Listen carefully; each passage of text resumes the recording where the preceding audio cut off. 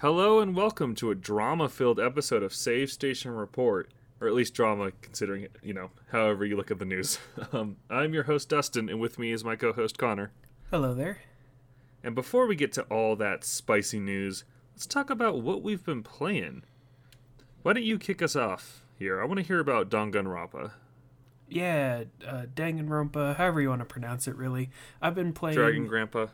Darn it, Grandpa. I've been playing the third game, Danganronpa V3 Killing Harmony, I believe is the full title. Yeah, I don't want to spend too much time on it, because this is a series where, if you don't know anything about it, then that's when you want to play it. If you do know things about it, then you've probably already played it. It's cool. I like the improvements it's made over the past few games. The first two, I know there's a spin-off in there, but that doesn't quite count for this. But yeah, I was kind of worried how they would continue the story, but so far, I'm only about halfway through it. It's doing pretty good so far, so. It's a visual novel, yeah? Yeah, they're visual novel detective puzzle games. Very much like Ace Attorney, but a lot more anime than Ace Attorney. Right. They announced a new game, right? The developer. Yes, the World's End Club. World's End Club. I always get it confused with The World Ends With You. Yeah, I'm excited for that because I missed out on the Danganronpa series, so I'm excited for that new game to hopefully jump in at the ground floor at something. Yeah, we'll see on that one. Thankfully, the Danganronpa series is available on a lot of digital platforms, so I think they're all on Steam. I think most of them, if not all of them, are available through the PlayStation Store, but I am aware that finding physical copies can be kind of difficult. A lot of them jumped up in price recently, so if you're looking for a physical, it's going to be difficult whether you're finding the PS4 version or the Vita version, but digital is probably the way to go.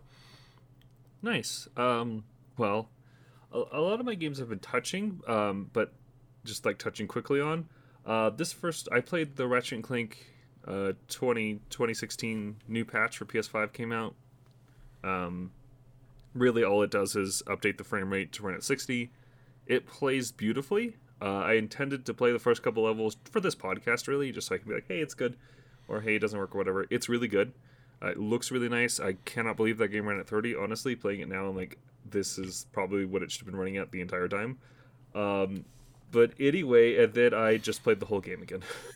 Yeah, that's fair. Fair enough. It's a very fun game. I highly recommend it. It's in the PlayStation Plus collection. I'm pretty sure. Yeah. It was also free through the Play at Home if you got it that way. Yeah, highly recommend playing that game. The story's wonky, whatever. It was a movie tie-in game to a bad movie, so but gameplay-wise, that is some of the most fun I had on my PS4 back in the day, and honestly, my PS5 now. It's a great game. Yeah, it makes you excited for the new one, huh? Oh yeah, so excited. Speaking of these sort of just making a game smoother, I want to talk about Control. I know we talked about this recently, but I've recently finished the PS5 version.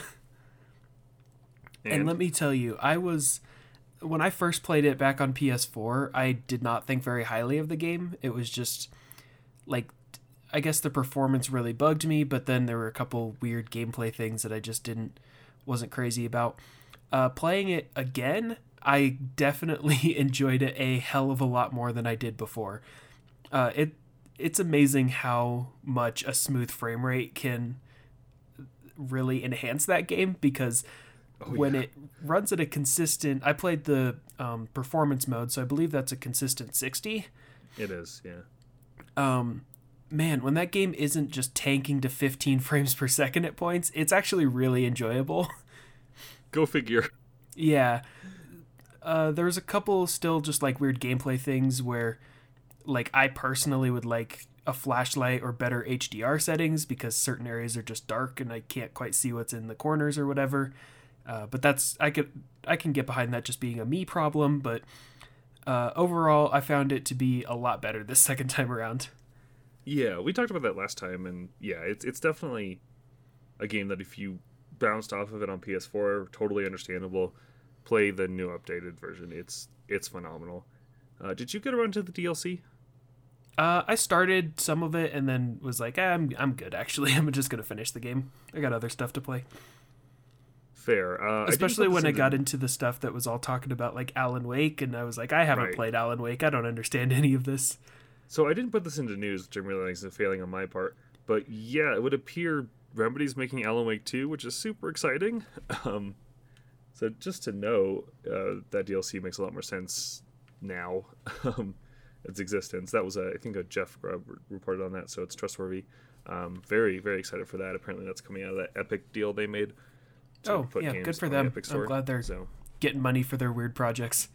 Yeah, Alan Wake is a kind of a weirdo Resident Evil game, and it's neat if you haven't played it. I finished up my second Switch playthrough of Spyro 2 Reignited. Yay! This is the first time I've fully played that game using its weird pseudo New Game Plus. It's the only Spyro game that has it. At the end of the game, you unlock a fireball upgrade, so you can basically snipe with your frame breath instead of... Like, in Spyro, typically... If you don't know what Spyro is, by the way, they're 3D platformers, kind of like Mario 64 or whatever. But typically your attack is a flame breath, which kind of arcs out like a shotgun blast. In New Game Plus, you get a power-up that allows you to shoot fireballs, so you can shoot fireballs from across the map that'll also destroy objects that you would have needed special moves for in the main game. I've never fully played the game with it, because I like upgrading and stuff, but it was a different experience, and it was fun, and it allows you to bypass some of the things you'd have to backtrack for. Not everything, though, unfortunately. Like, when you start a new file, it doesn't give you all the moves Spyro needs, which I find to be kind of dumb. But yeah, it was a slightly different experience. Spyro Reignited, still great. Yeah, well, and you've played that game how many times, so... Oh, yeah, hundreds. Yeah. Speaking of a platformer that I have been replaying, I want to talk about Super Mario Odyssey. I've been playing this one again just because, I don't know, I sort of bounced off of 3D World because I got kind of bored, but I'll go back to it some other day. But I was in the middle of 100%ing it again, so I jumped back on that file, and man, there's just like no other game with that kind of movement where every move just sort of flows into each other, and this isn't really anything new if you know anything about this game, but man, is it so much fun to play. This is the third time I will have completed it. Mario Odyssey is a 10 out of 10. You were making me want to play it. I haven't played it since 2017, since it came out, and I'm kind of wanting it now. Play it again. It's so... The amount of just like nonsense you can get away with just using this moveset is absolutely fantastic. It just feels so great to move around in that game. Yes. Another platformer, surprise, surprise for this show. I checked out, for the first time, the first couple levels in Kirby Planet Robobot, whatever. That game leaves a great first impression. I really enjoyed the intro to that game. I'm really excited to get back to it. It's also my first Kirby game, I should note. I've never played one before. It's got this like 50s sci-fi aesthetic to it that I find incredibly pleasing to look at. It's very colorful. It's got like goofy looking environments and robots and stuff like that. Kirby gets a mech in some levels that you get to go wreck people with. It's super fun. Yeah, it's just super charming and delightful, and I'm really excited to see where it goes. I've heard wonderful things about that game like for years now, so I'm pretty into it so far. Yeah, you'll have to let me know how it goes, because the main complaint I hear levied at a lot of Kirby games is that they're either A, super easy, or B, pretty repetitive. Right. And I kind of liked it. The only one I've really played to completion is Star Allies on Switch. And I can understand where people would say, yeah, it's pretty easy. Like, everything except the final boss can be breezed past. So, yeah, you'll have to tell me how that goes, because that might be definitely one to look out for. Yeah, maybe next episode we'll get an update. Tell me about Black Mesa, though. You started that last time, so how's that been going? Yeah, I finished it probably about a week ago, but it's actually really solid. I know the biggest complaint that a lot of people have with the original Half-Life, the one from 1998, was the last few chapters where you're in Zen, the alien planet. I guess spoilers for the end of that.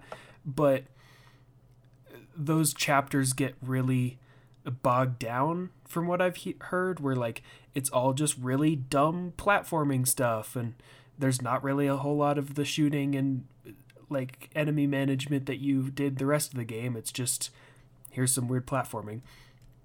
And playing the Black Mesa, I hear that they did a lot to fix that, which I can kind of see. I did think that the Zen chapters ran a little long compared to the rest of the game. I felt like it was supposed to be just a third act, but then ended up feeling like half the game, even though it was only a few chapters. When I got to like the 6th loading zone in when I'm climbing towers full of barrels, I'm like, okay, when is this tower going to end? But I thought the sort of the progression and the way that it tells its story through like just brief character moments where you meet someone who's hunkered in a safe spot and they're like, oh, they're waiting for you over here. Oh, we need your help. Like, I found that pretty engaging. And then you hear the like military PA system, so you kind of tell what they're thinking as well. I found all that storytelling stuff really cool, if a bit simplistic at points, but yeah, would recommend the remake. I had it crash on me once, but that could just be my computer because I was melting like every enemy on the screen and it decided that it didn't want anything with that. So we should say Black Mesa is a officially endorsed fan remake, right? Like, that's not a Valve developed product. Yeah, it was a bunch of just dedicated community members that were working on it, and then they wanted to publish it on Steam, and Valve was like, yeah, sure, whatever. Nice. We need more of that. We need more Valves and Segas out there. So yeah, last thing, I checked out the opening, basically just the first level for Oddworld Soulstorm. Yeah, I did as well this time. Yeah, I enjoyed it. I think it does feel dated in some weird ways. Like, it does kind of feel like a game from the 90s.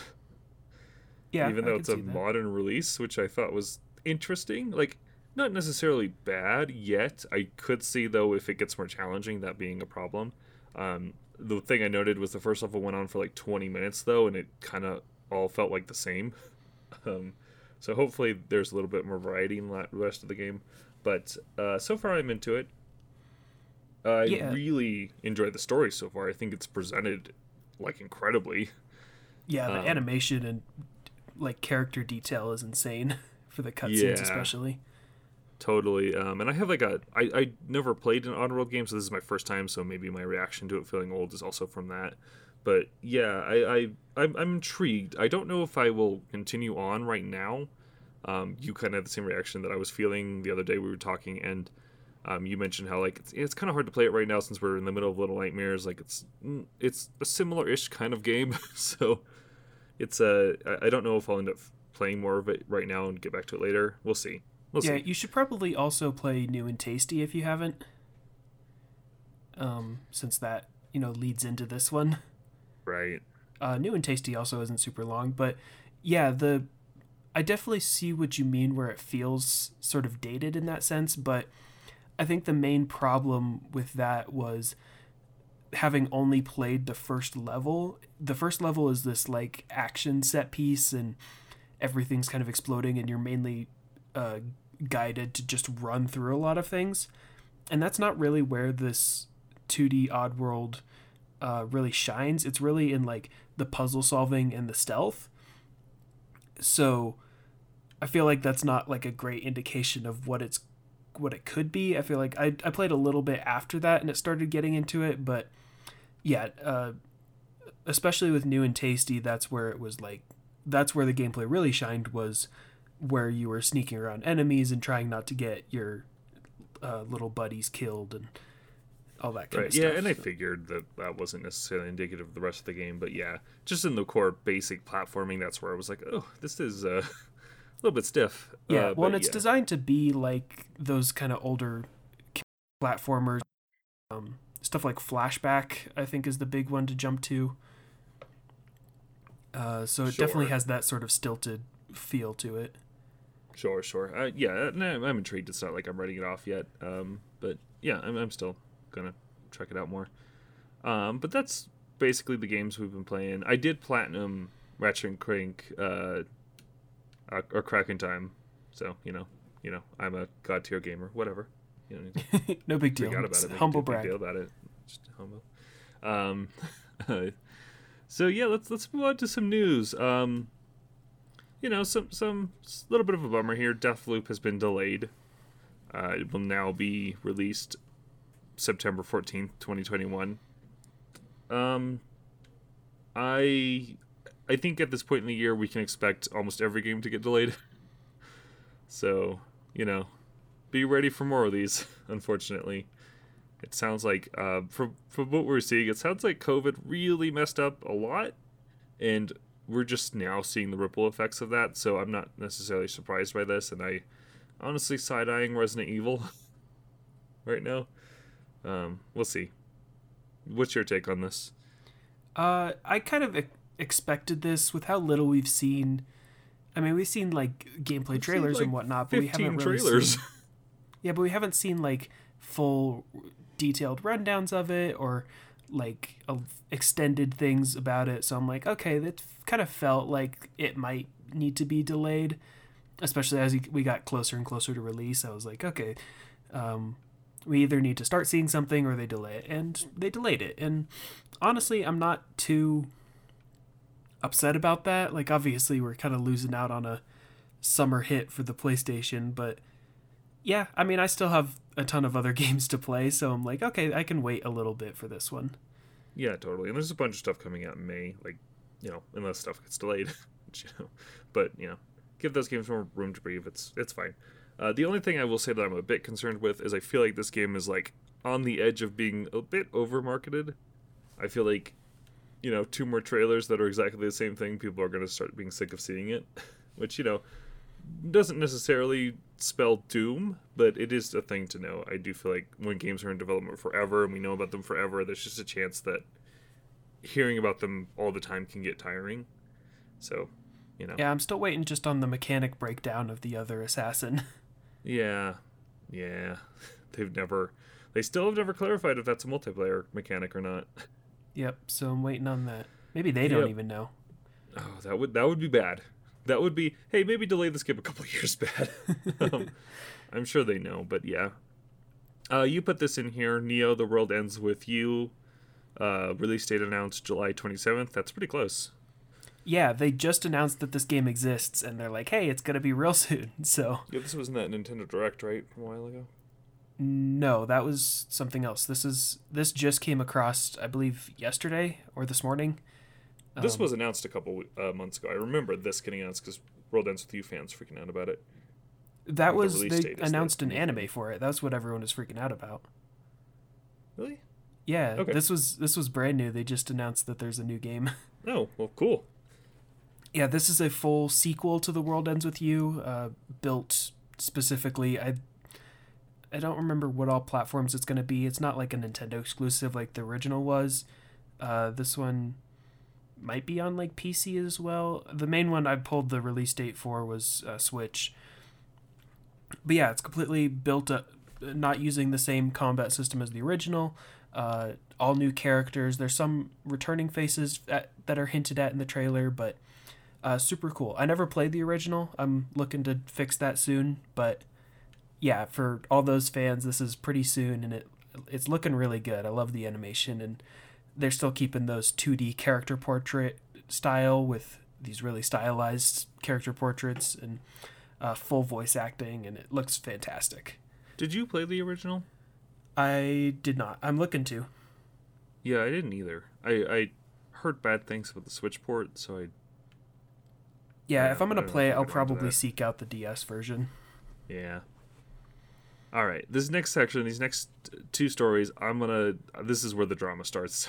This is next where the 3 stories. You still got to tell me about baseball. Oh, okay. Look, these next 2 stories, drama. The next story, bad drama. Okay. So yeah, let's talk about Kojima. Kojima might be in bed with that Xbox. And in a report from GamesBeat, well, actually, let's start back. This was a weird story that kind of materialized out of nowhere. Sony the other day announced a trailer for a game, or showed a trailer for a game called Abandoned, which is I think a PS5 exclusive, not made by them. It's an indie game.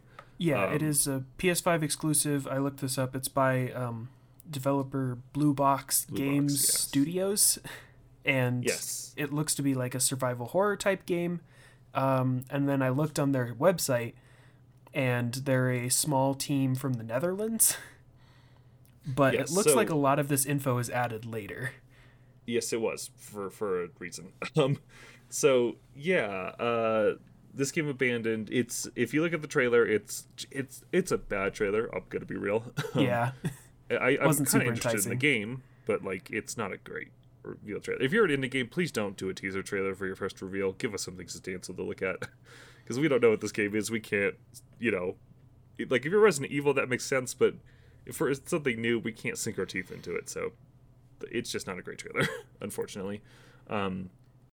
But because this trailer, I think because it wasn't so good, and because, as you mentioned, the information for their site was added recently, they did not have a social media presence or a great website at all.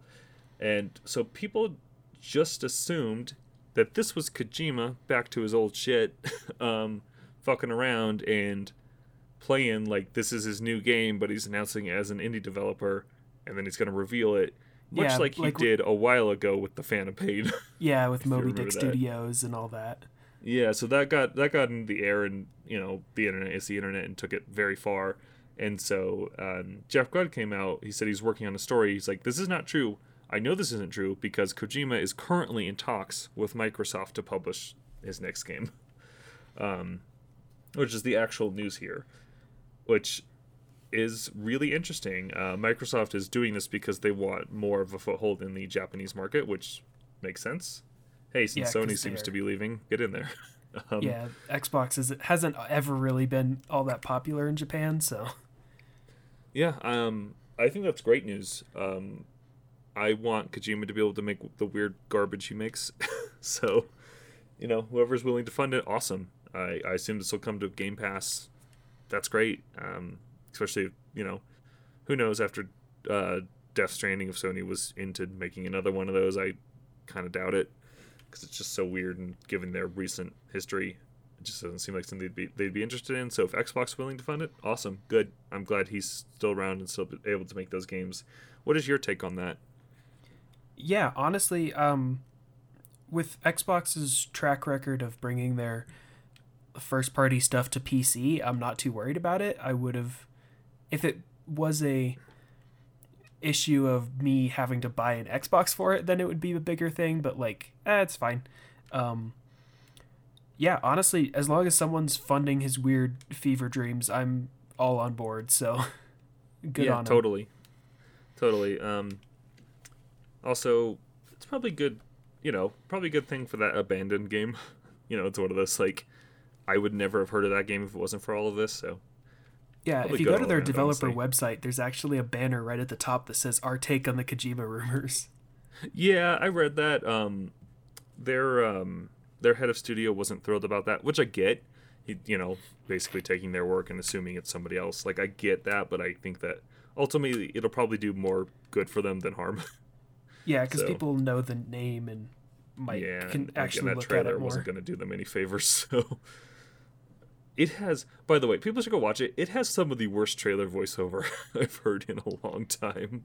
Did you read some of the comments where they're talking one of the lines sounds like she just straight up messed it up? No, I mean, to be fair, I assume it's a COVID, maybe this is somebody who works at the studio. I'm not going to trash them for that, but it did bring me back to 2010 or whatever, when every trailer had awful voiceover. I was like, okay, guys. So, we know about video games. I'd say we're fairly, we know our stuff. I know more but if about there's- video games than most things. Yeah, but if there's one thing that we also know a lot about, it's definitely baseball. Well, speak for yourself. I know jack shit about Tell me baseball. about baseball, Connor. For the longest time as a kid, I thought that the rules in Wii Sports were how the game actually worked, and that there weren't people that just catch the ball. It'd be like, oh, if you hit it this far, then you get a double. Honestly, I'm with you on that. I also thought that's how baseball was. To be fair, I was a very young kid, but like it's yeah, I was not well versed in the sport. So, yes, obviously, we're not experts on this, but this is a fascinating story about a little video game called MLB The Show. Have you heard of that? Yes, there's a new one, right? There's a new one. It is a sports simulation game, so it is akin to your Maddens or your FIFAs. Yeah, but the show I heard was because that was on PS3 last time the show, or at least the last time I heard about the show. It comes out every year, just like a Madden. It's a yearly release. Okay. It is a Sony developed and published video game. It has been a Sony exclusive since its inception. Their developer makes it. I can't remember if it was last year or the year before that. They announced it would be coming to Xbox.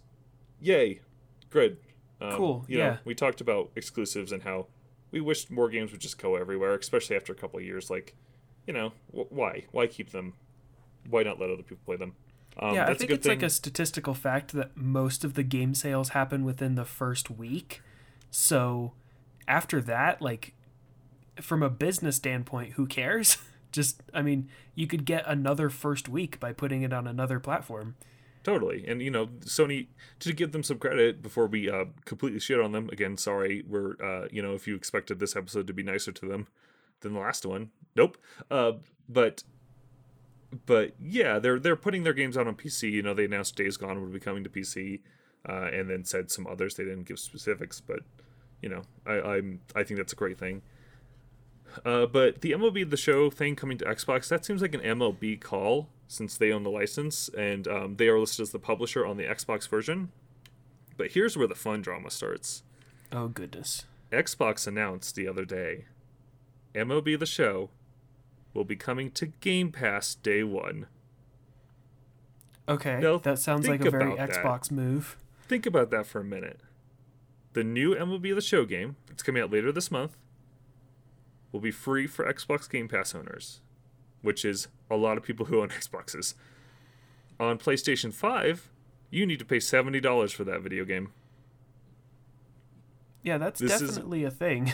This is one of those stories that makes Xbox look very good and Sony look very bad. This is kind of amazing. I'm honestly very impressed with Xbox on this one. How'd they manage to nail that down, what a honestly? middle finger. Well, so I think they worked with MLB. They are the publisher on the Xbox version. I don't think they had to do anything with Sony. I feel like they were just like, we'll pay you to put it on Game Pass. Like, what a smart move. I think that is brilliant. And yeah, what a middle finger to PlayStation. Like, that's wild. Yeah, that's kind of insane that would happen, especially considering think, that MLB was a PlayStation exclusive. You'd think that Sony would be, with the deal with MLB, would forbid them from allowing it on those services. Like, what a wild announcement. It has me thinking maybe we'll get a surprise PlayStation Plus game. Maybe. I don't know. Here's MLB on PlayStation Plus. Here's MLB. We swear, don't move. Don't go to Xbox. It's just one of those stories that it's kind of when you first read it as not sports people who don't really care about this stuff, it's like, okay, who cares? And then when you think about it, it's like, wait, that's wild. Yeah, that is wild. And I think it's part of a larger effort for Game Pass. I think we're going to see a lot more big games coming there day one. They had Outriders, that sort of Gears of War third-person shooter, that came day one. I think we're going to see more stuff like that happen.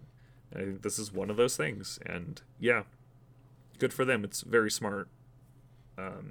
Yeah, it's fascinating. Yeah, that's wild. Some of these days, we don't have to talk about this today, but some of these days we'll have to talk about the pros and cons of streaming games. Well, remember, games. Xbox Game Pass it's not streaming. You download. No, I know, but it's the pros and cons of subscription-based gaming. Oh, sure. Sure. Because there's a lot to unpack about that kind of stuff, so I'll think on that. I mean, but here's the thing. On this face right now, if you're a baseball fan who hasn't been able to get a next-gen console because nobody has, are you going to go get a PlayStation 5 and then pay $70 for a video game? Or are you going to go get a Xbox Series X and pay $10 for that video game? Like, it's... This is... But it's also coming to the current gen consoles, correct? I'm not sure. I bet it is coming to PS4 at least. I don't know about Xbox One. That would seem. I feel like it the is series... actually, because I heard people talking about. That's the other thing. That's the other wild thing actually.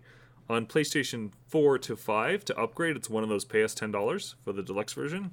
Oh, that's on PlayStation 1 because of smart delivery, or PlayStation 1 on Xbox One because of their smart delivery program, it just upgrades when you put it in.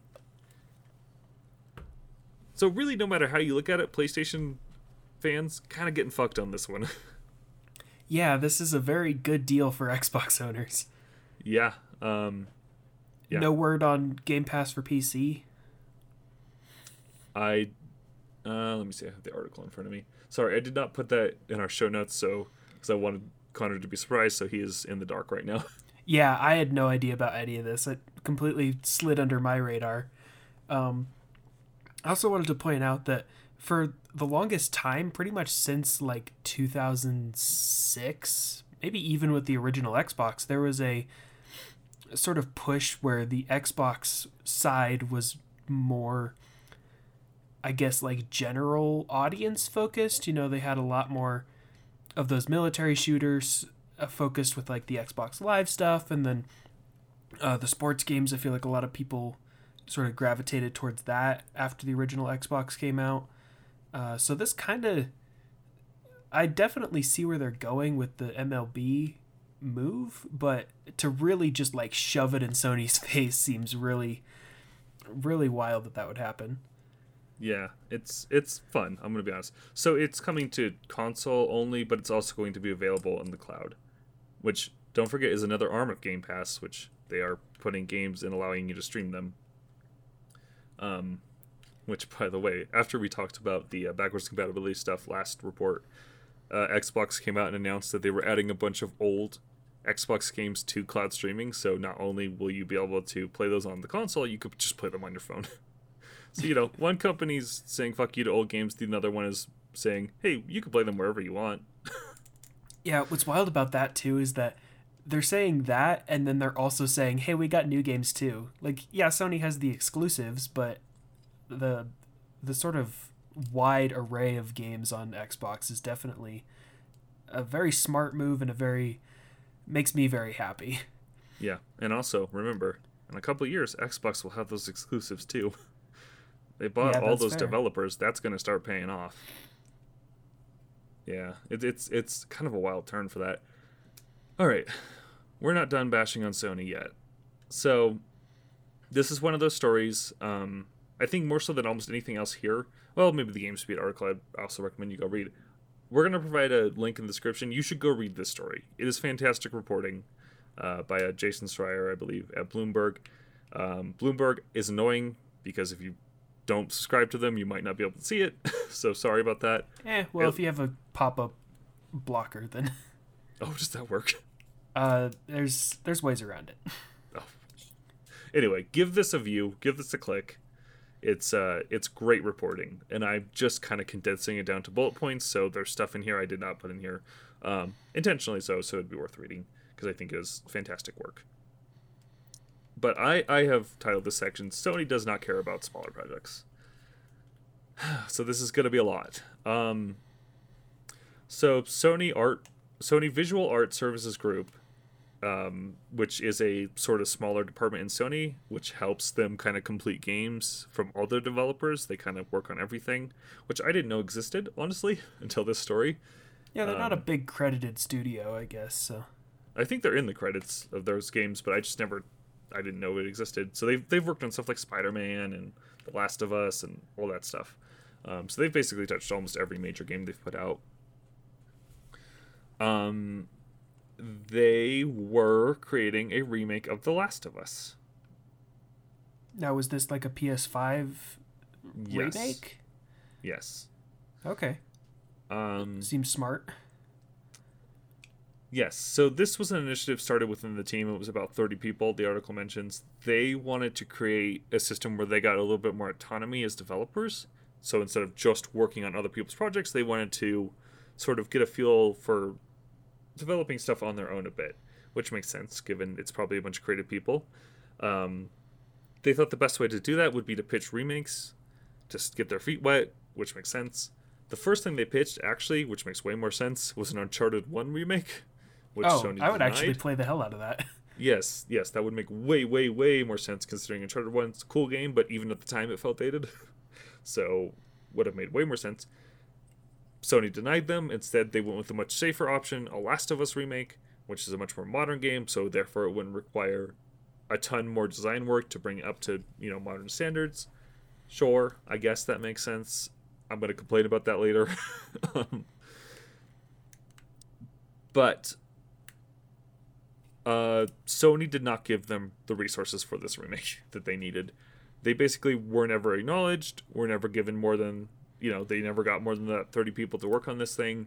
They were assigned to help Naughty Dog finished Last of Us 2, which took almost all of their effort, and after all of that, the remake was moved to Naughty Dog proper.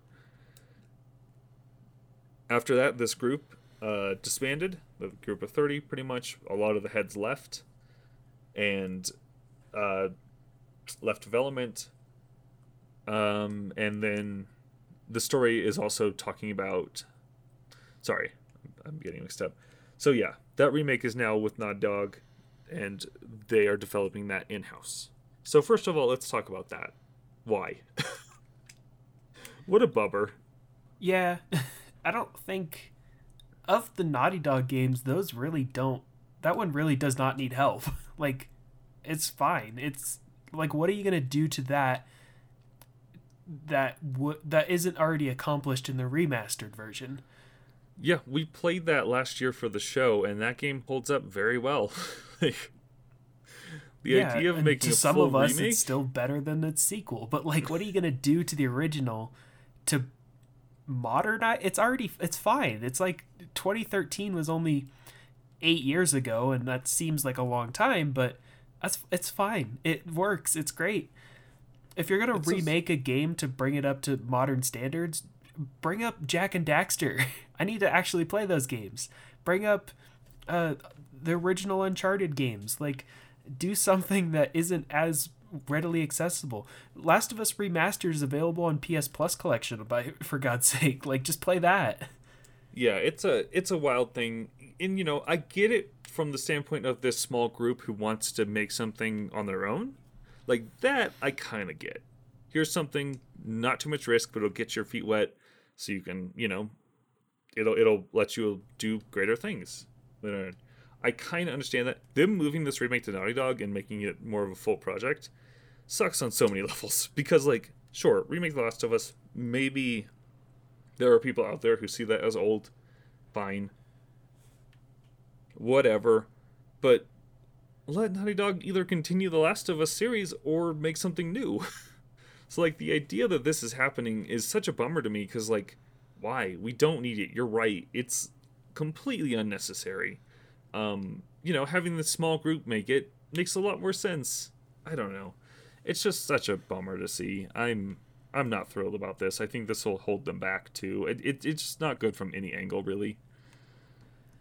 Yeah, there's... Like, I guess I just don't see it needing to be remade. Like, if you make a PS5 patch to add whatever fancy schmancy ray tracing nonsense you want to it, I'm all on board for that. But like, a remake that presumably would then be sold for more money, like, just seems unnecessary. Totally.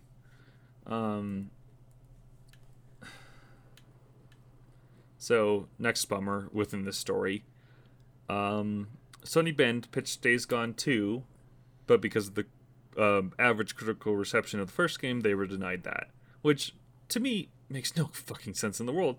That game sold really well, and it's not like it got a bad reception. It's got like 7s. Like, it's not a bad game. And so it's one of those games that has a... Who is this and what did they pitch? So, Sony Bend, Days Gone. So if you remember that game, that zombie game from a couple of years ago with the biker. Yeah. So they were pitching the sequel to that game that they made. Okay. So same developer pitching the sequel, right after the first game got made. They got denied. because that game wasn't as critically loved as some of Sony's other games. Which is nonsense, because it sold very well, and it has a great core. As many people pointed out, Days Gone 2 could have been super exciting, because I'm sure they would have looked at that criticism and went, okay, what do we do to fix this? What do we do to make this a better experience? And it's not like a terrible or broken... I haven't played it, but it's not a terrible broken game. You said it got 7s. Like, okay, cool. Then if you have the opportunity to expand on it or fix the things that didn't work and then sort of make it better, then why wouldn't you? I mean, especially if it sold moderately to pretty well. Like, I don't see why not. I mean, it's video game sequels. Like, we all know this. Like, Assassin's Creed is a famous example of a game that came out and it was like, okay, this has some good ideas, but it's not great. And then Assassin's Creed 2 came out where they took in all that feedback, and that game is incredibly influential and, you know, probably pioneered what we know video game design to be today.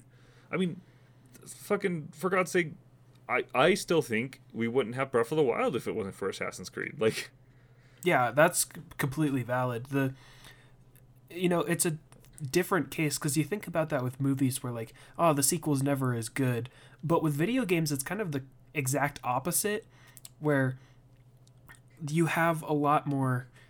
Usually, if a game sells well, you'll have more resources to make a sequel. That's not always the case, but you'll usually have more resources to make it, and then you can expand on what worked and what didn't and change things and make it more fun. Yeah, it's just a wild decision, and I'm like, they have a good core, so like, why would you rip that away from them? You know, I can't imagine, by the way, that that's great for morale around the studio.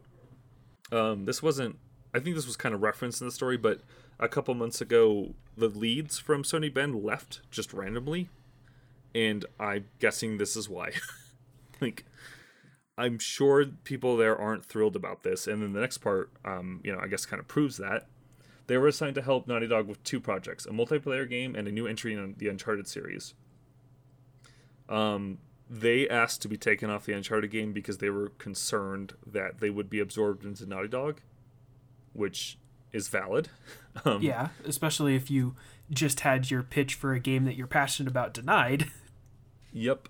And luckily, Sony honored that request, and now they seem to be making a new IP, which, what a wild...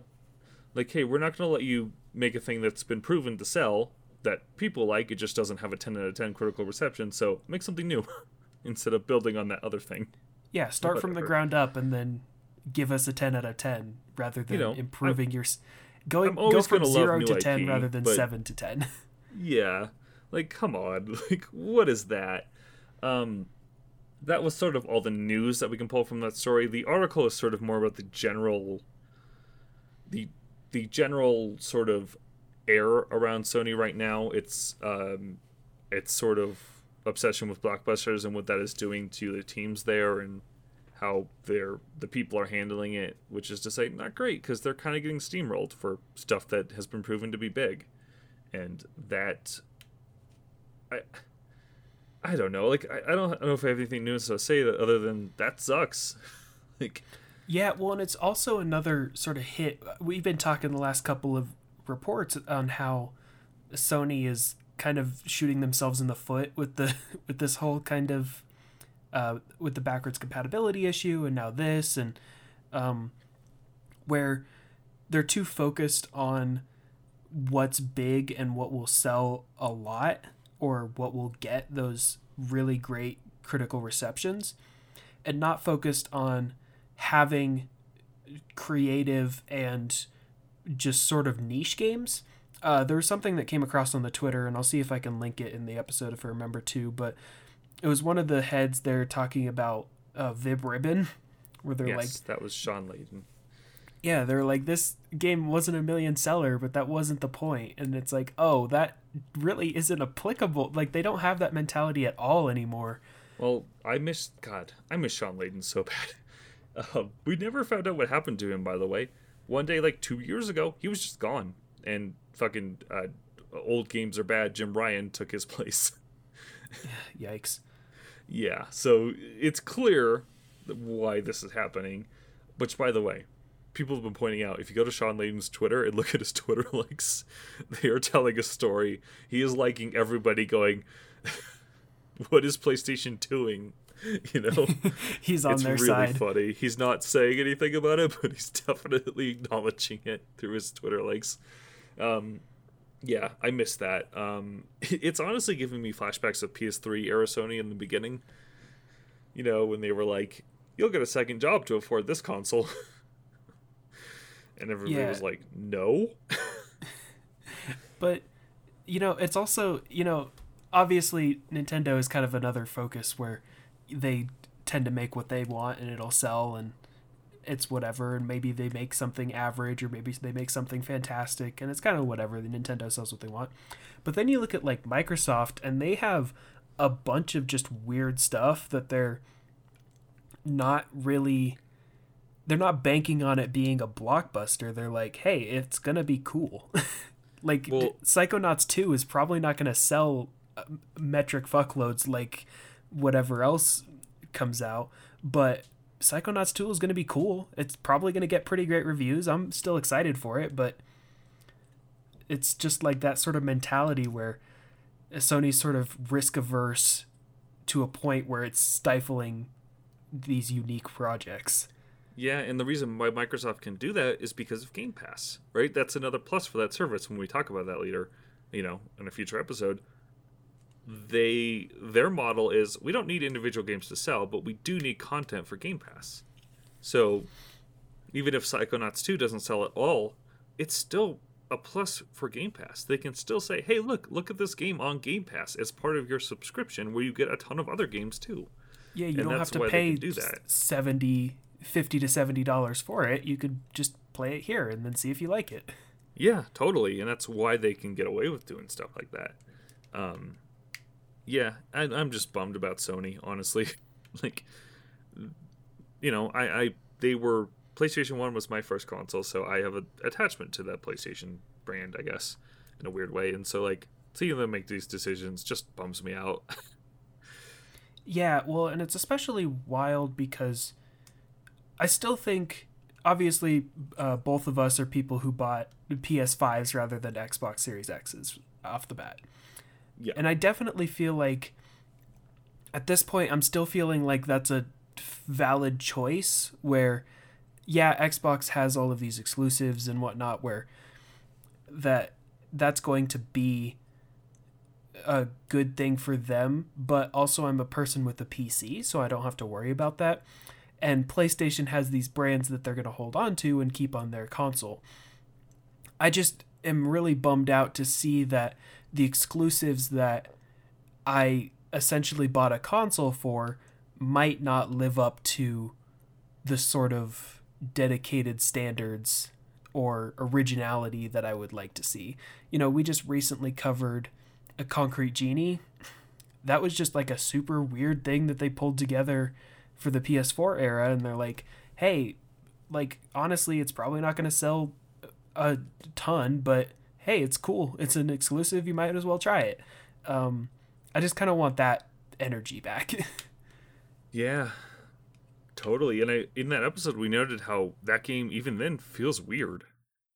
Like, it doesn't feel like modern Sony to put out a small game like that. And that sucks. I mean, we have Journey and Flower because of them. Like, they were so into funding smaller indie games in the past. And it's a bummer to see them drop off of that. All right. Well, regardless, speaking of Sony, I have had my PlayStation 5 for, about 4.5 months now? You got yours a couple weeks ago. Yes, I got mine about a month ago. So just about a month ago. Let's look back then, and let's sort of review our experiences so far. I know at the beginning of the year we put out an Astrobot / PlayStation 5 review where I talked about my experience. I've had a couple more months with it. You have had yours for a month. So we thought we'd kind of update that a little bit and give our thoughts. How are you doing with your PlayStation 5? First things first, it's freaking huge. I still can't get over that. It's massive. Did you find an extra closet to stuff that bad boy in? Well, I still haven't found a space to put the box. It's still kind of sitting in my closet, taking up all of it, but it's not in my small TV setup yet. It's still with the big TV, so I don't have it looming over my my small TV. But yeah, man, it takes up the whole entertainment center. It's wild. The other thing I can't get over is the load times. I am still not over that. Yes, well, to note on the size, it might be a bit inconvenient, but I'm so happy it's that big because I'm so happy because that thing is like 90% fans. And yeah, honestly, God, it's what a not relief. super loud. The PlayStation Pro at the end of that life cycle was just the worst. Like, I had cases where it was so, like, playing The Last of Us 2 and Call of Duty Cold War were the two examples where I cannot hear the game over the PlayStation. The PlayStation fans are just trying to keep this poor thing alive. This is a problem. Yeah. So I actually booted up my PS4 because my PS4 is set up with my small TV, and I was playing some PS4 games anyway. So I booted it up to play a game, and I forgot how loud that sucker is. Oh my God, yeah, it's awful. I wasn't even playing an intensive game, but yeah, the fans are running. The disk drive is still noisy as hell. That's partly because my disk drive's going out, but yeah, man, it's an improvement for sure. Yeah. By the way, when you picked up that PS4 controller, did you have the reaction I did after picking up mine for the first time in a while and going, "Oh, this feels awful"? I got used to it again, but picking it up, the base of the grips feel plastic. Really big. Yeah. They feel really big to me. Like the base of the grips on the DualSenses, they sort of taper off. They sort of bulge out on the bottom. The other thing I noticed is the shoulder buttons are really small compared. Like the R1 and L1 buttons are just, they feel really small, and then the triggers obviously are they're a huge improvement for the PS5 because of all their fanciness, but they just feel really small to me now. Oh yeah, I mean for me it was literally just the tactile nature of the plastic on it without that grip. I was like, ugh, this doesn't feel good anymore, which is a good thing. It means that the PS5 controller feels good. Yeah, it's interesting. It's one of those you wouldn't think it would feel that different until you go back for a minute to check something, and it's like, oh, this is such an improvement. Yeah, it kind of made me reluctant to go back to the PS4 for that very reason, because I was like, oh, but then I have to use the DualShock 4, not the DualSense. Even though it's the exact same game on both consoles, it's like, but the controller's different. Yeah, 1000%. So you're playing, what are you playing? I was playing Danganronpa on PlayStation 4. Obviously not something that requires a whole lot of controller dexterity. It's mostly one button. Are you walking between both consoles with that? I might just stick to the PS4 for that until I finish it. I played half of it on the PS5. I just used the PlayStation Plus cloud transfer to transfer the save file, but yeah, that's the only thing I really was doing. So you found that process smooth? Yes, for when I set up the PlayStation, I know this was a sort of a problem where you would get your PlayStation 5 and it would give you the option to transfer data from your PS4, and you say, okay, do that. And then it's like, okay, it's going to take 8 hours. And you're like, oh, well, okay. I did that because I was leaving the house anyway. So I was like, okay, fine, do it. And it'll be ready when I got back. I was still kind of messing around with stuff until I got ready to leave, and it was already almost done. So it says it's 8 hours. It probably will only take about 3 at the most. Yeah, that's wild to me. I started that, and when I did mine, and then I saw it was 8 hours or something. I was like, nope, and stopped it and just did the individual games I cared about. But yeah, that's interesting. Yeah, so I just moved again. I only moved the games I was interested in playing right away. So stuff like Little Nightmares 1, and then there were a couple other ones that I was like, I want to play these because I'm playing them on the PS4 right now. Concrete Genie was one of them. So I just pushed them. I just did those ones rather than install everything. So that's probably why it didn't take super long. But yeah, moving save data, if you have a PS Plus, is not too bad because you just send it to the cloud, and then when you get on the other console, you just download that one and then overwrite your previous outdated one. Yeah, not too bad there. Yeah, I've had a lot of good luck with that too. I have heard some people say that depending on the game, it can be kind of a pain. I still have not gotten that Tony Hawk re-release, which I'm planning on, and I've heard really bad things about moving the save data over with that one. So just something to keep in note. And with Crash, I also heard bad things about that. I was never intending to move my save data over because I'm just going to replay it anyway, so I don't care. But yeah, just to note on that. Yeah, that one was finicky when I moved my PlayStation 4 data over because the Crash and certain other games do it themselves rather than requiring a PS Plus membership, which is good, but it's a little weird because you don't quite upload it the same way. Like you do, but then you have to go into the game menu and then search for your previous data. And I think Control also has this feature, but like you have to do it through the game menu rather than through the PlayStation menu, and it can get a little confusing. When I was doing Crash, I just looked up a guide for it. So yeah, and I'll note Sackboy's Big Adventure, not Little Big Planet, did that to me too. You have to go into the game, into the pause menu, and upload it. The advice I've heard is if you're upgrading a game that was a PS4 version to a PS5 version, do not delete the PS4 version until you are sure your save data is over. Yeah, because otherwise you just have to reinstall the game and then do it manually through that. But which is a problem considering how small these hard drives are, I will say. Yeah, my PS4, I think I have the 500 gigabyte model, and then the PS5, the default one is like 850. Yeah. Which is a problem when, say, you have to install Doom Eternal, and Doom Eternal's like 60 gigabytes. Yep, and I had a terabyte PlayStation, so it's a little less than I had, and it's annoying. It's just frustrating. Like, this is so small, and I get it. It's an SSD, but like, it's just annoying. It's just one of those things where like you're going to be deleting games a lot. Hopefully, you don't have internet with like a data cap or something, because you'll be downloading a lot. Yeah, how's your did you play any Call of Duties on the PlayStation 5? So no, because of Activision's upgrade fee stuff. I put my foot down and I said no, and then Tony Hawk came and I put my foot down and I said maybe. So this is the maybe foot.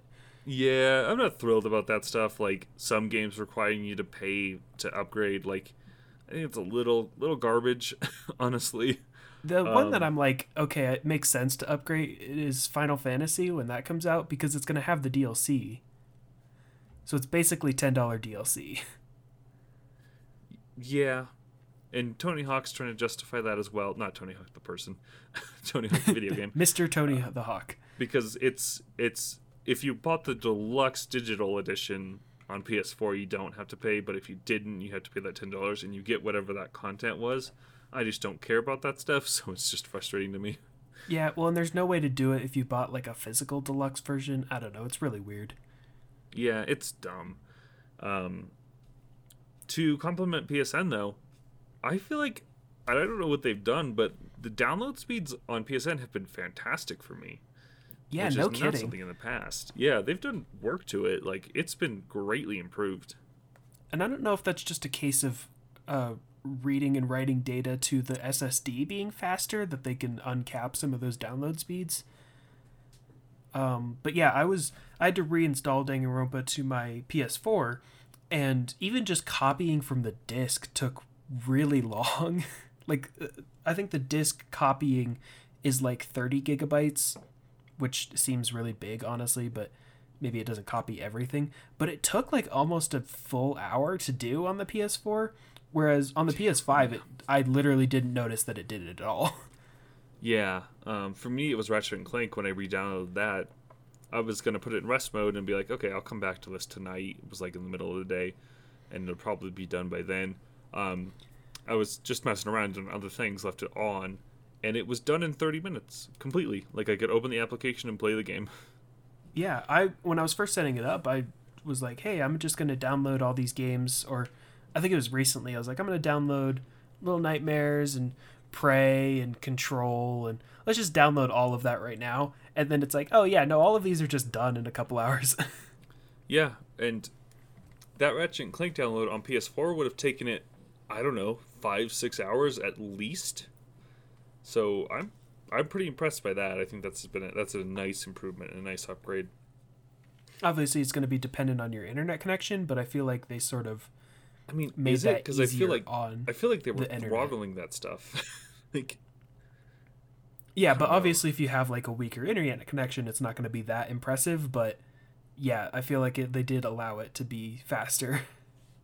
Yeah, which is a great improvement on the PS3 stuff, which was horrendous back in the day. As I am also already experiencing now, downloading a bunch of PS3 stuff. Yeah, how was that? Oh yeah, let's talk about that. We've been talking about it the last 2 episodes. Still no backwards compatibility stuff for things that are older than the PS4.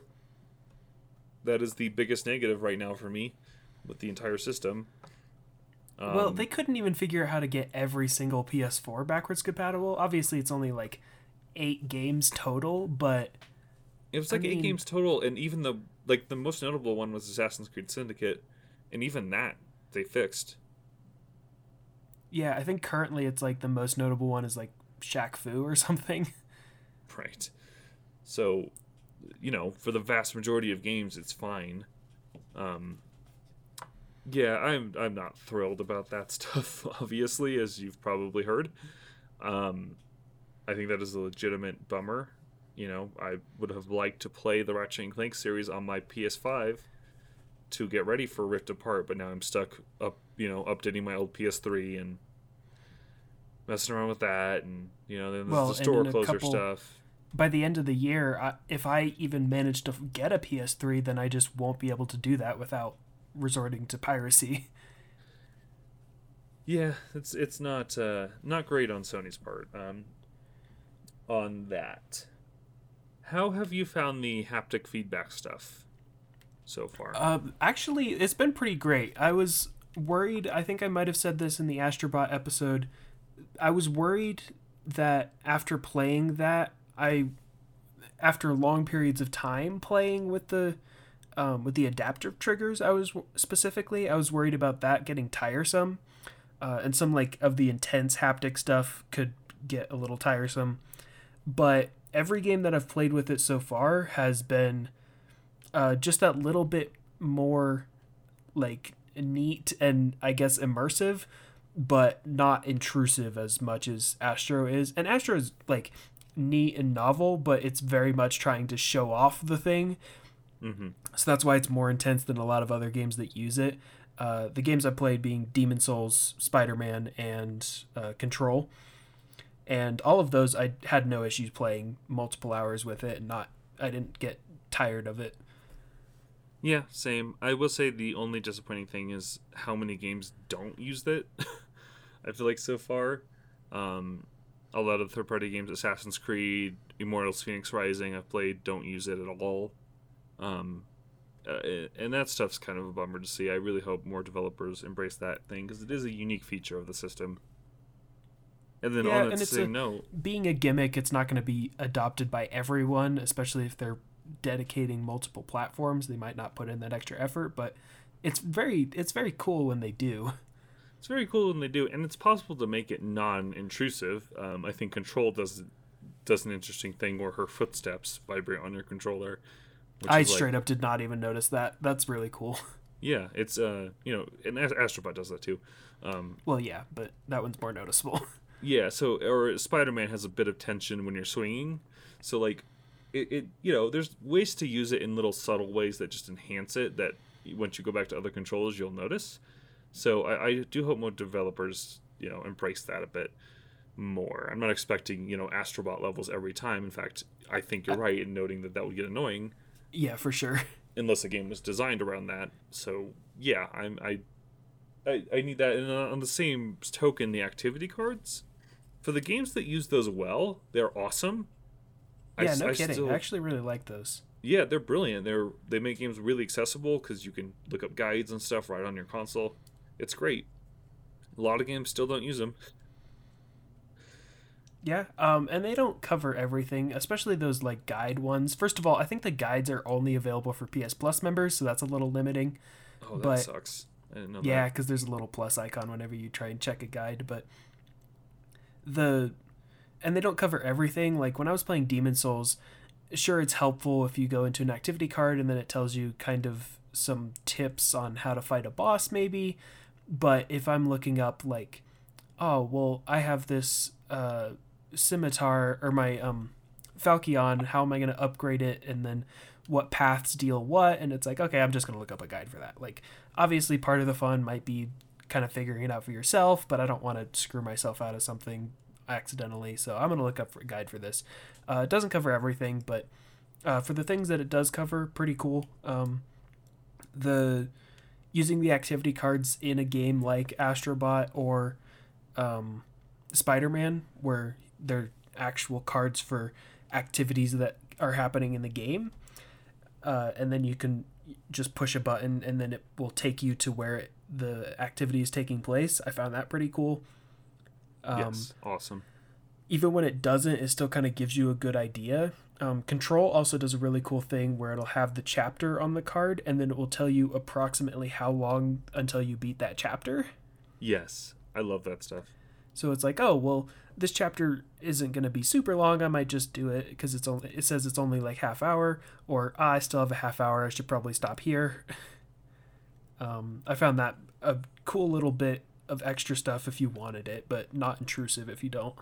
Yeah, my biggest problem with it is I do think it needs a menu. Like it needs a way where you can just look at all the guides they offer at once. I think the way they do it is just by surfacing the stuff it thinks you want at that moment, which oftentimes it's correct, but there were a couple times, Bugsnax I think was the big example for me, where if you have a bunch of quests active, it'll only show you like the, I don't know, 4 most recent quests you've activated. So if you wanted to go back and do an older quest, those activity cards aren't there for that quest, which is just annoying.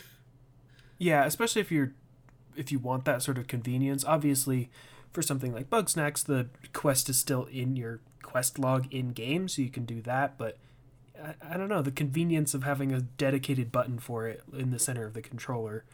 Yeah, it's kind of weird when they don't allow it. I just for need like everything. a expand list or view all guides button in there somewhere. Because they have all that data, so it just needs some UI for it to, so I can look at stuff that maybe it's not anticipating me to do, but I want to do anyway. That's all. Yep. But it's the only console with that feature, so it's kind of a weird thing of like, it's still super cool. Yeah, it's just like, here's a couple things that could be done better, and you can just update it. It's not like it's a fault it's a fault at the moment, but it won't be forever. Yep. Couple of little things I have. Why is it super annoying to get to your trophy list? Yeah, that added step is really annoying. It's so like, why isn't it in the menu when you push the PS Plus button? Like, why? Yeah, it's also weird that it doesn't have. It's like an extra step to get to some of those settings, where on the PS4 you would just hold the button, which, by the way, that's super weird that they just reversed it for the PS5, where you tap instead of hold, and then That will be something for the entire generation. I will mess yeah, up. I'm always gonna get tripped up on that. I actually, going back to the PS4, I got tripped up on it. I pushed it, and then I'm like, no, wait, where's the menu? So maybe I'm already getting used to it. But I've been playing a lot with headphones plugged into the controller, and to get to the sound option, you have to then scroll down because it defaults your cursor to the activity bar, and then you have to scroll over to the headphone thing or the audio thing, click on that, and then you get the options. Whereas on the PS4, you just hold the button, and then if your cursor was already there, cool, you don't have to move it. Otherwise, you just go up to it, and then you can adjust it there. It's just like a little bit of, they tried to simplify it, I guess, but they made it a lot more cumbersome and slightly more confusing. Yep, totally. The thing that really tripped me up was, and maybe it's just because I'm dumb, but I couldn't find my screenshots for a while. Oh yeah, it's like a weird separate app. Yeah, which I think is what is the case on the PS4, but I just straight up could not find it for the longest time because it just kind of blended into the background when I look at my games. Plus, it was at the very bottom. Yeah, that's a weird one. Talk about screenshots though. I'm really happy with the quality of all that stuff. Huge improvement over the PS4. Like, really nice to see videos, that aren't like whatever. I don't know if you're lucky 720p. Yeah, I didn't even really notice that so much as when you want to take a video of what just happened. You know how on the Switch, if you hold down the capture button, it'll record the last 30 seconds? Yep. Super cool. If you did that on the PS4, it would record the last 15 minutes. Well, you could change that. Okay. Yeah. Could you do that on the PS? You could change it from, I think 15 minutes was the longest. You could do 10 or 5. Or I think 30 seconds too was an option. Okay, I don't remember that at all, but this I time always it set just mine gives to you 15 minutes, so I was like, yeah, this time it gives you that right when you click the button. It's like, okay, how long do you want to record? 15 seconds. Okay, cool. And then I don't have to really worry about this 15-minute long video clogging up my hard drive, and then I have to go in and crop it to find the one little bit that I wanted to record and then post that to Twitter or whatever. But yeah, I found that all that little ease pretty nice. Still a little weird having some games that use the touchpad as the select button. I won't quite get over that, but overall pretty good. yeah. Also to note, I think you can record up to an hour of footage now. Okay. I don't think I'll ever do that, but okay.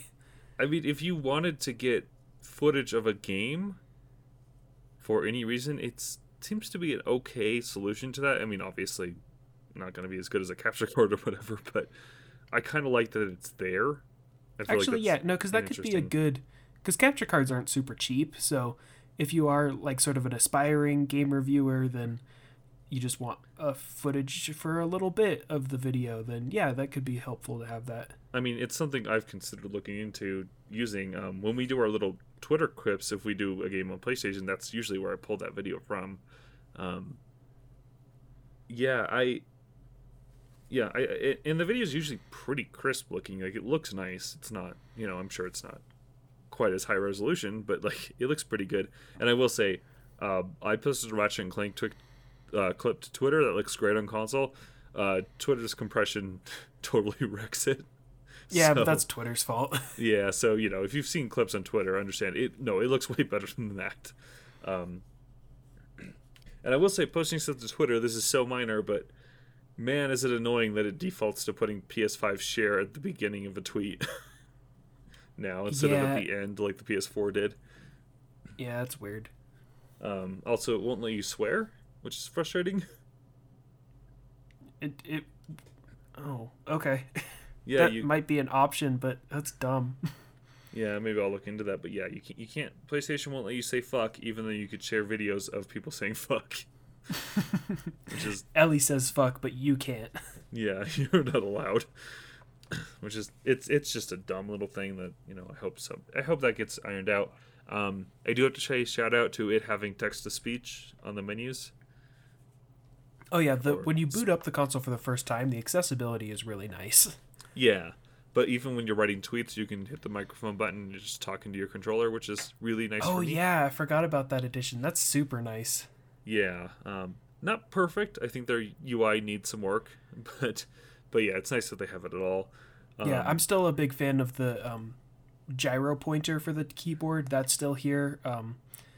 That works pretty well, but that's a me preference. It's good to have options, though. I'm glad that voice to 1,000%. Voice to text is really good.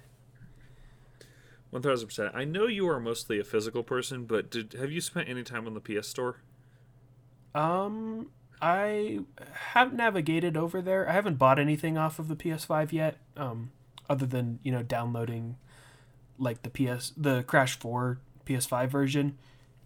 But having it not have to load in between is really nice. Oh yeah, it just feels so snappy and so much better than the PS4 or PS3 stores that you'd have to, basically load into a different app to access. It's part of the UI and really smooth. As long as we're complementing the UI, having that second media tab, I've been using that a lot. Super nice. Oh, so much better than the PS4's awful app that you have to scroll down. It was weird. That was a weirdly handled thing. Yeah, now you just slide over. It looks exactly like your game bar, and then you could just sort of slide over to. You don't have to sort through a bunch of advertisements or apps that you don't care about. It's like, here's the ones that you actually have installed and are using. You could just click on them there. And really glad that they took the sort of activity card sort of style to that too. Where if you're over Disney Plus, it'll give you a bunch of shows below that, and you could just click on that, and it'll bring you directly to that show. YouTube will just pull up your YouTube recommendations, so it's which my YouTube recommendations are always pretty whack, but yeah. Yeah. I mean, that's YouTube's fault. That's mine. I turned off my history. That's a whole other issue. But yeah, when we're watching HBO Max, and it's like, here's the show that you were watching. Here's the next episode. It's like, oh, cool. I could just click that. Yeah, totally. It's super convenient and useful, and I'm pretty happy with that stuff. Is there anything we've missed you want to mention? Yeah, not mentioning specific games, but I do like in the all games tab, there's an option to just sort. There's a separate tab for the ones that are just installed. Super nice. Yes, that's nice. Like having that. There's also a tab for games that you have through PS Plus, so also pretty great. They have a filter for which ones are PS5 and which ones are PS4. You can sort that way. Just having those little minor improvements on sorting, I found pretty great. Oh, I do want to mention, they seem to have fixed. I had an issue on the last review where I was playing AC Valhalla, and it was a free PS5 upgrade, so I was playing the PS5 version, but with the PS4 disc. It would just randomly start installing the PS4 version from the disc without me telling it to, which is frustrating with the small hard drive. And I think they seem to have fixed that. So if you're running off PS4 discs, doesn't seem to be an issue anymore. Okay, I haven't looked into that because I think the only game that I did that for was Crash 4, and I think I still have both versions installed for some reason, so whatever. Yeah, that was the game I noticed it not doing that with, and I was like, oh, thank you. Yeah, I was trying to move save files and got confused, so that's why both are installed. Yep. If you do have both installed and for some reason want to swap to a different version, that's also super easy to do. Super easy to do, but apparently very confusing.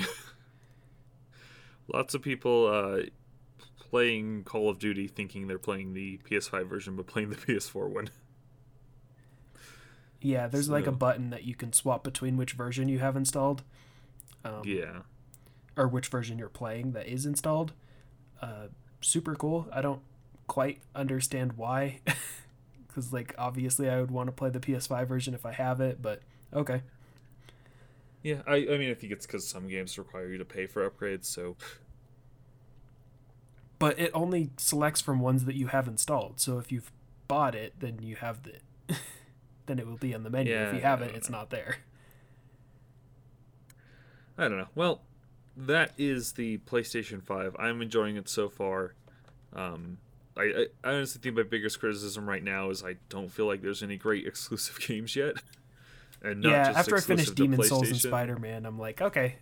Yeah, I mean, exclusively good on next-gen video games. I feel like we're lacking in that content right now.